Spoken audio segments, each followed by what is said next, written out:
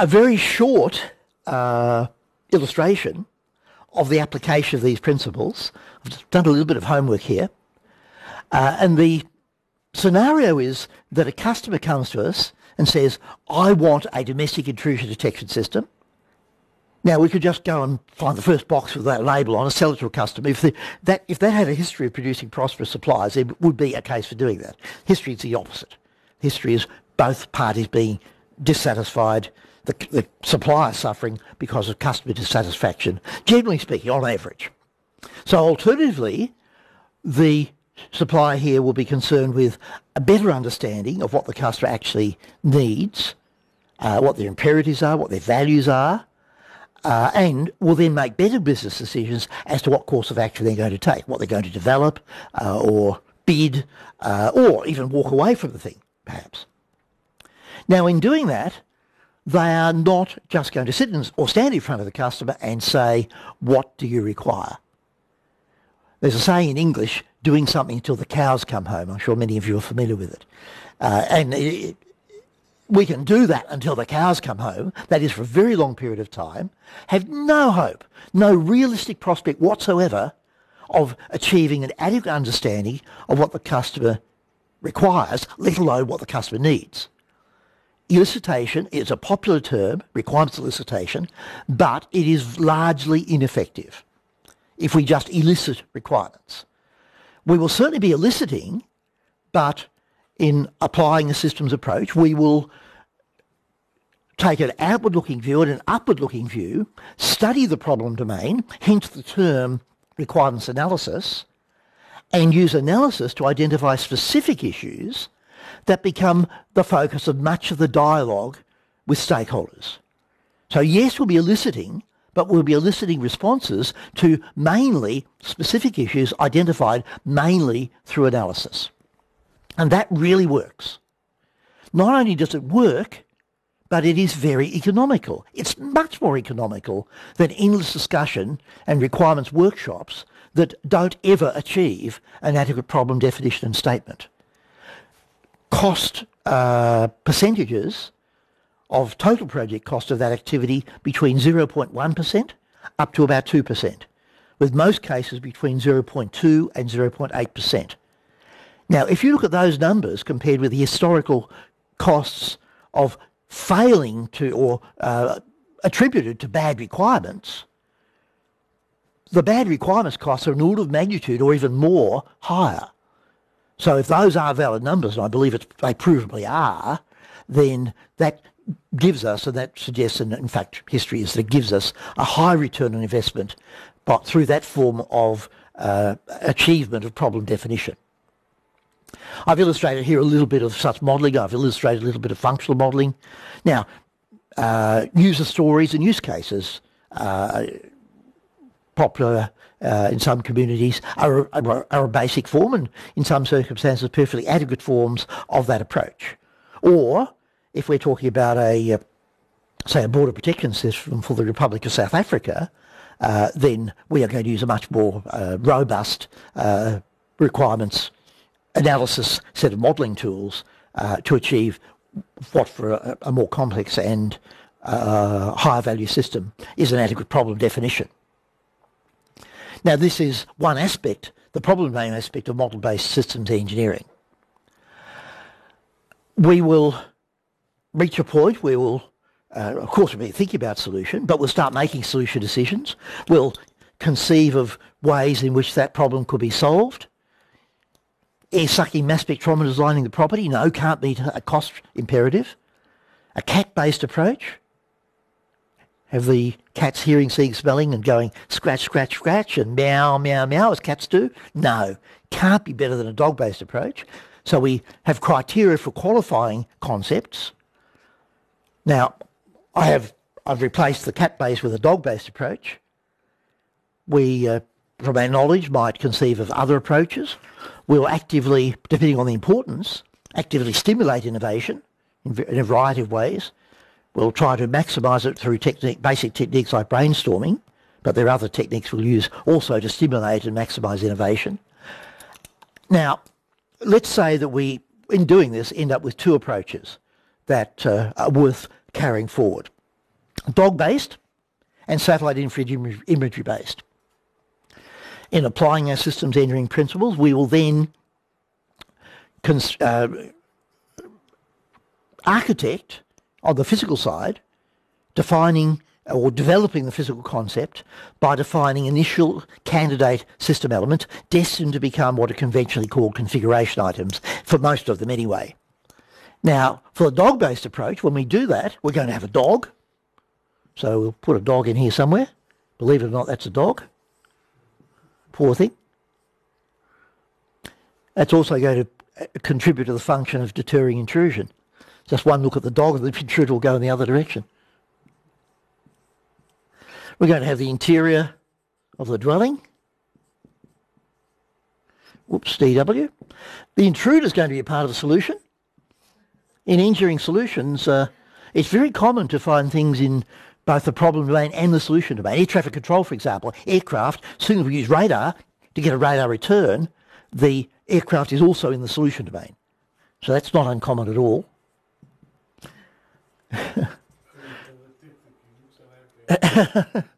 The dog is only in the solution domain. The family cat is only in the problem domain. Now, we could have the intruder in Durban, the dog in Pretoria, and the interior of the dwelling in Stellenbosch. We don't have a solution. So another part of the solution is a set of information describing how these should be configured with respect to one another. So build instructions. And there are many circumstances where we would decide to provide operating instructions also as a part of the solution, which means that we are taking responsibility for these requirements being met, providing the system is operated in accordance with those instructions. But if a pilot tries to take off with the flaps in the opposite direction to where they're supposed to be at Madrid airport and crashes the aircraft, Airbus is not taking responsibility for that. Okay, so we now have a concept transformed into an initial set of system elements. To illustrate one of the other principles that we've discussed of logical design, we've illustrated about four or five so far. Now, logical design will turn our focus to developing the logic. Preceding the solution is either a non-intrusive entry, enter, or an intrusive entry. We are relying on smell being created, by the intruder in fact, but smell being created, propagated, detected, similarly sound, similarly image, and then that detection being classified. So we have classify detection. And this is the logic of our design, expressed in functional logic terms, for the requirement detect intrusion. We need to design to make the thing alert the householder. Bark, propagate bark, oops, I've missed one, propagate bark, and hear bark.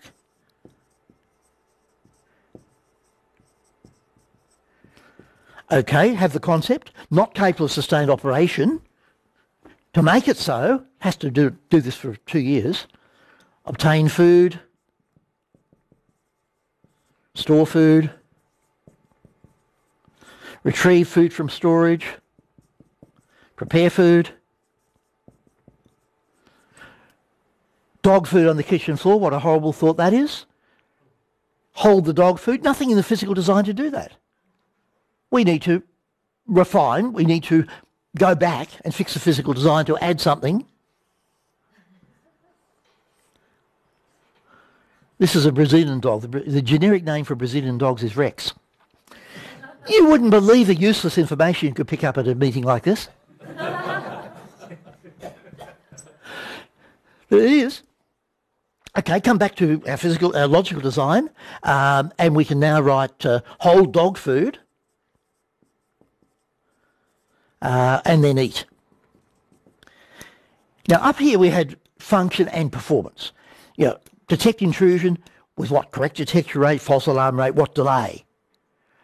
We now need to slow down performance. So we end up with how much smell, time delay, again, propagation loss, time delay, detection sensitivity, time delay, classify detection, correct classification, false classification, time delay, bark how loud, how long, propagate attenuation, sensitivity, time lag. obtain food, how much, same sort of stuff. So we have requirements level functions, solution level functions for this functional form of logical design. We immediately now turn our attention to implementation. This is the logic of this physical concept, but we now need to formalise the implementation. Says he, looking around for a red pen. Here we are. Yep. Thanks, Alan. Create smell. What's to do that? Well, we're relying on the dog, the intruder, not the dog, the intruder creating the smell, not the dog. Simile sound, simile image. Now, what we're doing is essentially formally mapping or formally, mapping is the right word, the logic to its implementation. And in doing so, we are creating functional requirements on subsystems. We're creating the need for interfaces and flows of information or other things between subsystems. So again, we're still in this model-based design area. Propagate interior of the dwelling, simile sound image. Detect, the dog is to do the detecting. Simile sound, simile image. Classify, dog. We'll have the dog do the barking as opposed to the dog bowl. Propagate is going to be the interior of the dwelling. Hear bark, we're going to have the operating instruction. That will be an operating task. We're not going to provide a hearing machine, a bark detecting machine, or a human to hang around. We're going to provide instructions to be done. Similarly, stuff here, we don't need to worry too much about that. Hold food. So what we've just done is formally create a bunch of functional performance requirements on our subsystems. We are then going to immediately turn our focus to reliability. Create smell, can it fail? Now, to cut a long story short, no. Propagate smell, pretty much the same story. Detect smell. Sure. Dog could get sick, dog could die.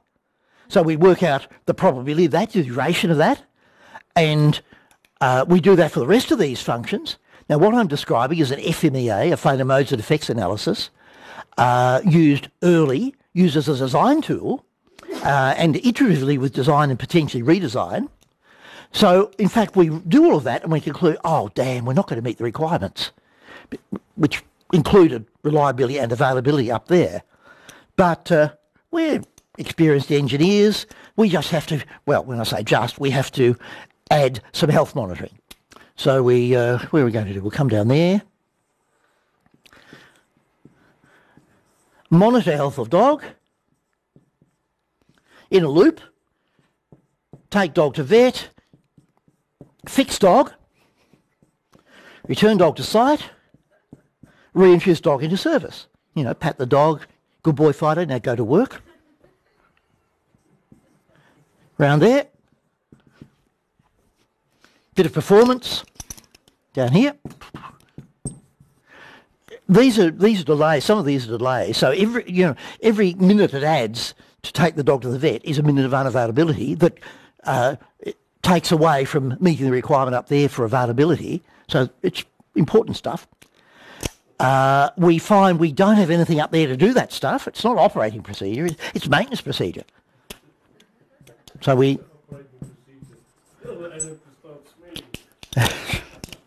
Okay. These are all maintenance procedure tasks. They're all maintenance tasks that are going to be codified, communicated in a maintenance instruction. We redo the FMEA. Yes, we're now going to meet the requirement. We also, at this point, consider that given the importance of availability and the householder's attachment to it, maybe we can make more money by improving the availability by providing a more benign environment for the dog. So we now have another architecture, alternative architecture being generated. Meanwhile, we had the satellite infrared imagery based approach, remember?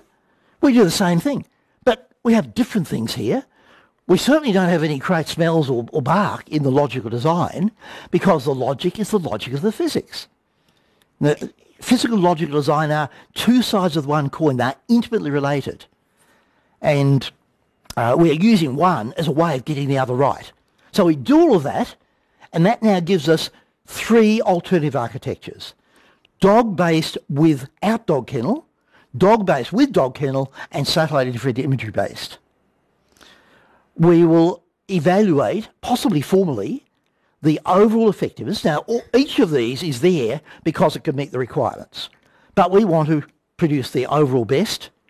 Now, the best for the customer and the best for the company are going to be somewhat two different things, possibly, but we evaluate the best, and we get some sort of ranking. What I'm describing is effectiveness evaluation, decision-making, the conduct of trade-off studies, taking into account uncertainties, and well-established, really effective techniques for doing that. And we get some sort of ranking. We look for opportunity to make improvements. That can change the ranking. We stop if we spend one more rand or one more minute, we go backwards, we stop, and this is our architecture, which is a dog-based approach with dog kennel.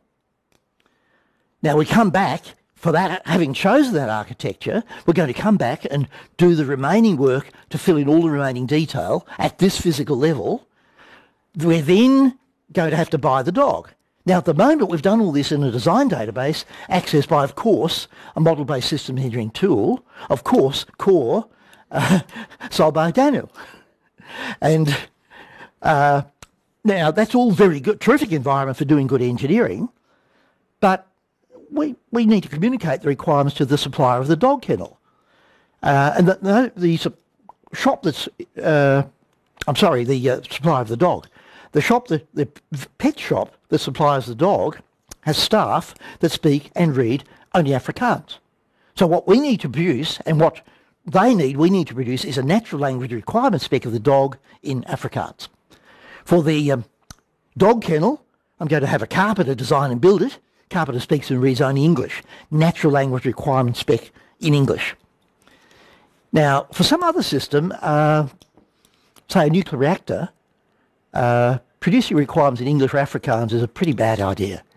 A control system for a nuclear reactor, say, because very ambiguous natural language. So for something like that, we'd use a mathematically based requirements language, incapable of expressing requirements ambiguously. Doesn't stop them being wrong, but it helps a heck of a lot with the most common problem with requirements. So what I'm now describing is an activity of adequate specification of system elements, the divide and conquer approach, transforming what was the initial problem definition into a set of individual problems, each sufficiently well defined to buy the dog, to task the design and development of the dog kennel, and all the other stuff. We'll verify requirements work products, architectural and detail design work products. The dog arrives, we inspect the dog, might even do a bit of dog testing, do a bit of subsystem verification. We bring the dog and the dog kennel and all the other bits together, system integration. Now we do that in a planned way with integration testing. Now we're not going to use integration test bed for that, but we'll do a little bit of testing. And we end up with a system, we verify the system, test it, validate the system, do an operational trial in the customer's premises, and we've just implemented a whole bunch of those principles we ran through earlier. So that's probably a world record snapshot of, by way of example, of the application of systems engineering to a simple domestic problem. Guys, any discussion on just anything?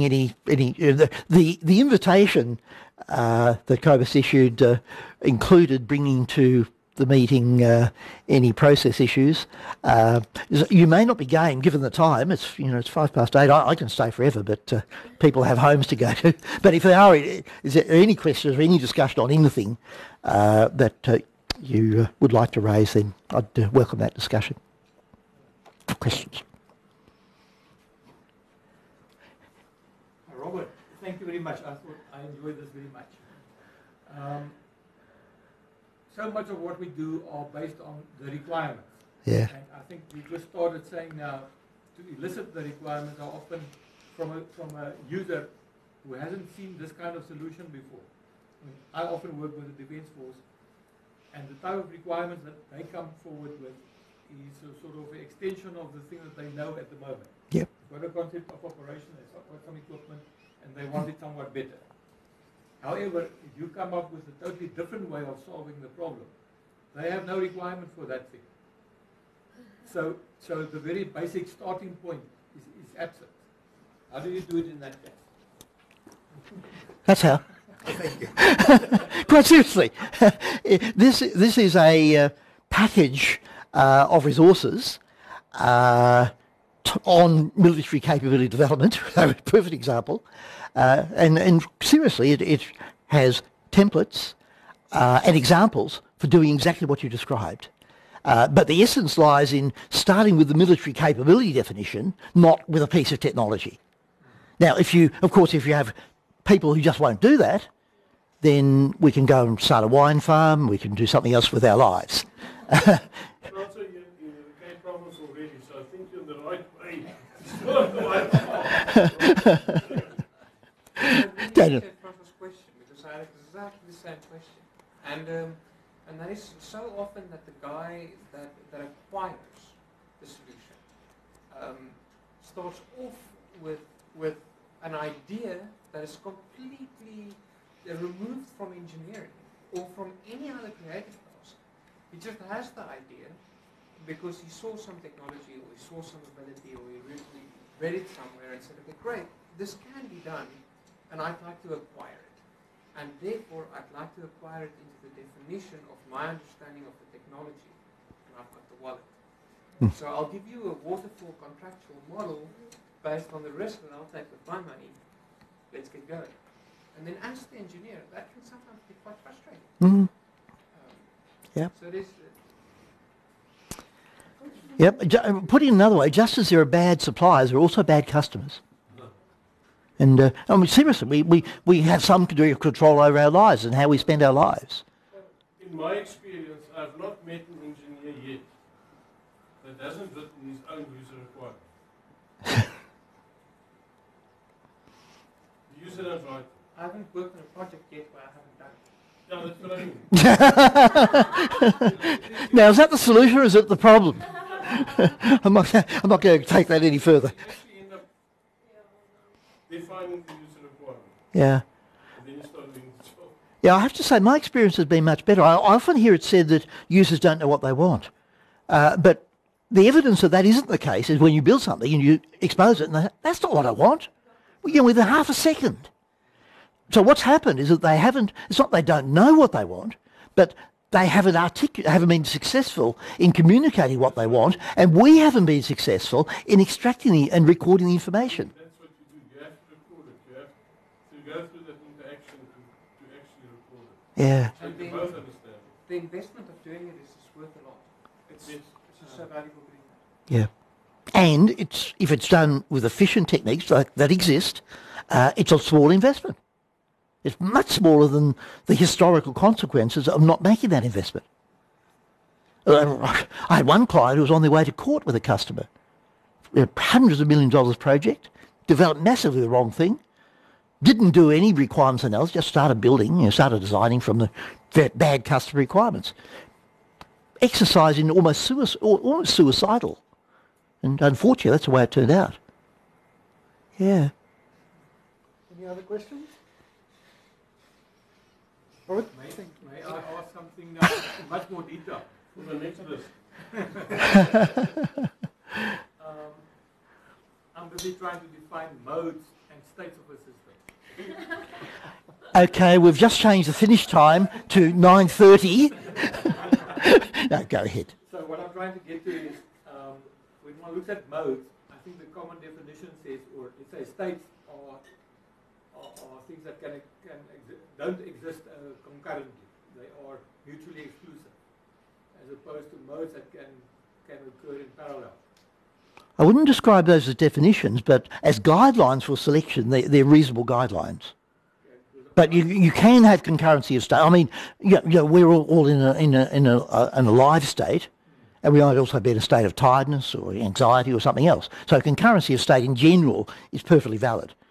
But generally speaking, for the engineering application state, particularly the requirements application state, then starting with mutual exclusivity is beneficial. But adding it, allowing concurrency, if it becomes apparent, that is going to be helpful, which will be the minority, but occasionally it will be. So let me just say what I find that what users now want to do is to say, I'm talking about the radar system, and the user says he requires modes, detect target, track target, classify target. As, I would say those are functions. Yeah, functions. Yeah. But then there are, let's say there are sort of groups of functions that would make up the detection part and the tracking part and so forth. But now what I'm trying to get to is to say now in a modern system, you can actually do all of these things in parallel. You don't have to have different modes existing in the radar to do each of those. It can happen all in parallel. Yeah, that's all solution stuff. So they're not even. I mean, it's solution stuff. They're not even modes. It's just solution. The solution is actually dependent on the technology. Yeah. And the definition of the requirement is then becoming dependent. I mean, if you say you require those as modes, then that is actually dependent on the technology. You don't really require that. No, you're muddling up problem and solution. You're putting the expectation of solution into problem definition, which is not a good thing to do. The constraints of the technology. That's different. Detect small target, and I want to detect at short range at high update rate, but I also want to detect large target at long range, presumably at lower update rate. It's not really that I require that. That is the constraint of the solution. Would that be true? It's probably both. I mean, what you require is influenced, but bearing in mind the requirement represents a decision to achieve something. It's not just a need, it's a decision to achieve something. And if we make decisions to achieve something that is impossible, that is inconsistent with what is possible in technology, or that doesn't take into account other factors that, for example, cost of this technology versus that technology. So what is possible and what costs in technology should influence the definition of requirements. Doesn't mean it should appear in the requirements, but it should influence their definition. Otherwise, we'd have systems with requirements to be zero cost, infinite reliability, infinite performance, and so on. It's totally infeasible. So we'd be spending effort to achieve the impossible.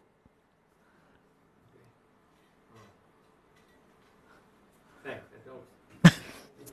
Robert, if I may, Robert has written a very nice paper on states and modes from a requirements perspective, which I will forward to you. Thank you, I appreciate that. Which I think will answer a lot of your questions. Thanks a lot. Can I ask that for another one? I'm up to it. If I may. You might need to seek permission from the rest of the group. Yeah, maybe I should ask. No, just about, I've been asked now, or can you possibly say, what do you think is the latest developments in terms of mission definition? Where does mission definition fit into the whole system engineering process? It is a product of the application of systems engineering, or the absence of application of systems engineering, as the case may be, to, if we talk about military mission, as opposed to missions in general, to the provision of military capability as defence forces are tasked to provide. So one level down from most defence forces are tasked with protect sea lanes, protect airspace, collect intelligence, stuff like that. Maybe 12, 14, 16 different roles. And then next level down from that, well, in order to do that, what do we need to do? And there are lots of answers, which are solution answers to that thing, like, just nuke all the threats is one way of protecting the sea lanes. We remove all the threats, no problem anymore. But we do other stuff, so that and the origin of those missions in satisfaction of the role of a defence force is in solution development at that really top enterprise level. But it's still systems engineering if it's a systems approach is used, and it jolly well should be, because it's better than not using systems approach. So that's essentially where the answer lies. I came across somebody who was offering a service in a small company, saying they're doing mission engineering. And from what I can gather from what they say, it sounds to be very much like system engineering. Well, you certainly hope so. Yeah, I mean, defining the context, defining the, as you you say the roles that's got to be done, Mm. who's going to do it, what capability do you require for that, Yeah. and then all the way down to functions and elements. Yeah. so on. And what are the alternatives and what's the best? All that stuff. Of the word mission engineering. Yeah. I haven't heard much of use of that term. I've heard a little bit of it, but Come across people who say they want that done. well, you know, systems engineering is a bit of a fad. I don't mean that in a negative way, but, you know, things have a life cycle. They become very popular. Everybody talks about them, but then they get boring and they're replaced by some other fad. And, you know, so you have this endless cycle of new terms, some emerging, some fading away. And that's going to happen to systems engineering, you can guarantee it. But the principles are not going to fade away. They're going to just become part of the body of knowledge of how to do things. And they'll be widely practiced as they are now. So I'm not going to lose any sleep over that. But I'll be a little bit irritated if I hear the term mission engineering, I must admit. I think both from the guy selling and both from the guy selling and the guy buying is if they both have the ability to have confidence in the underlying principles, then it's an okay deal. And it should be sound principles. Yeah. I think any other questions you can feel Should be offline. Yes. Glass of wine and a few of the snacks. Oh. Thank you very much. I really enjoyed that example. It was pretty awesome. But thank you so much for your time. And, Thanks, Cobus. Thanks, guys.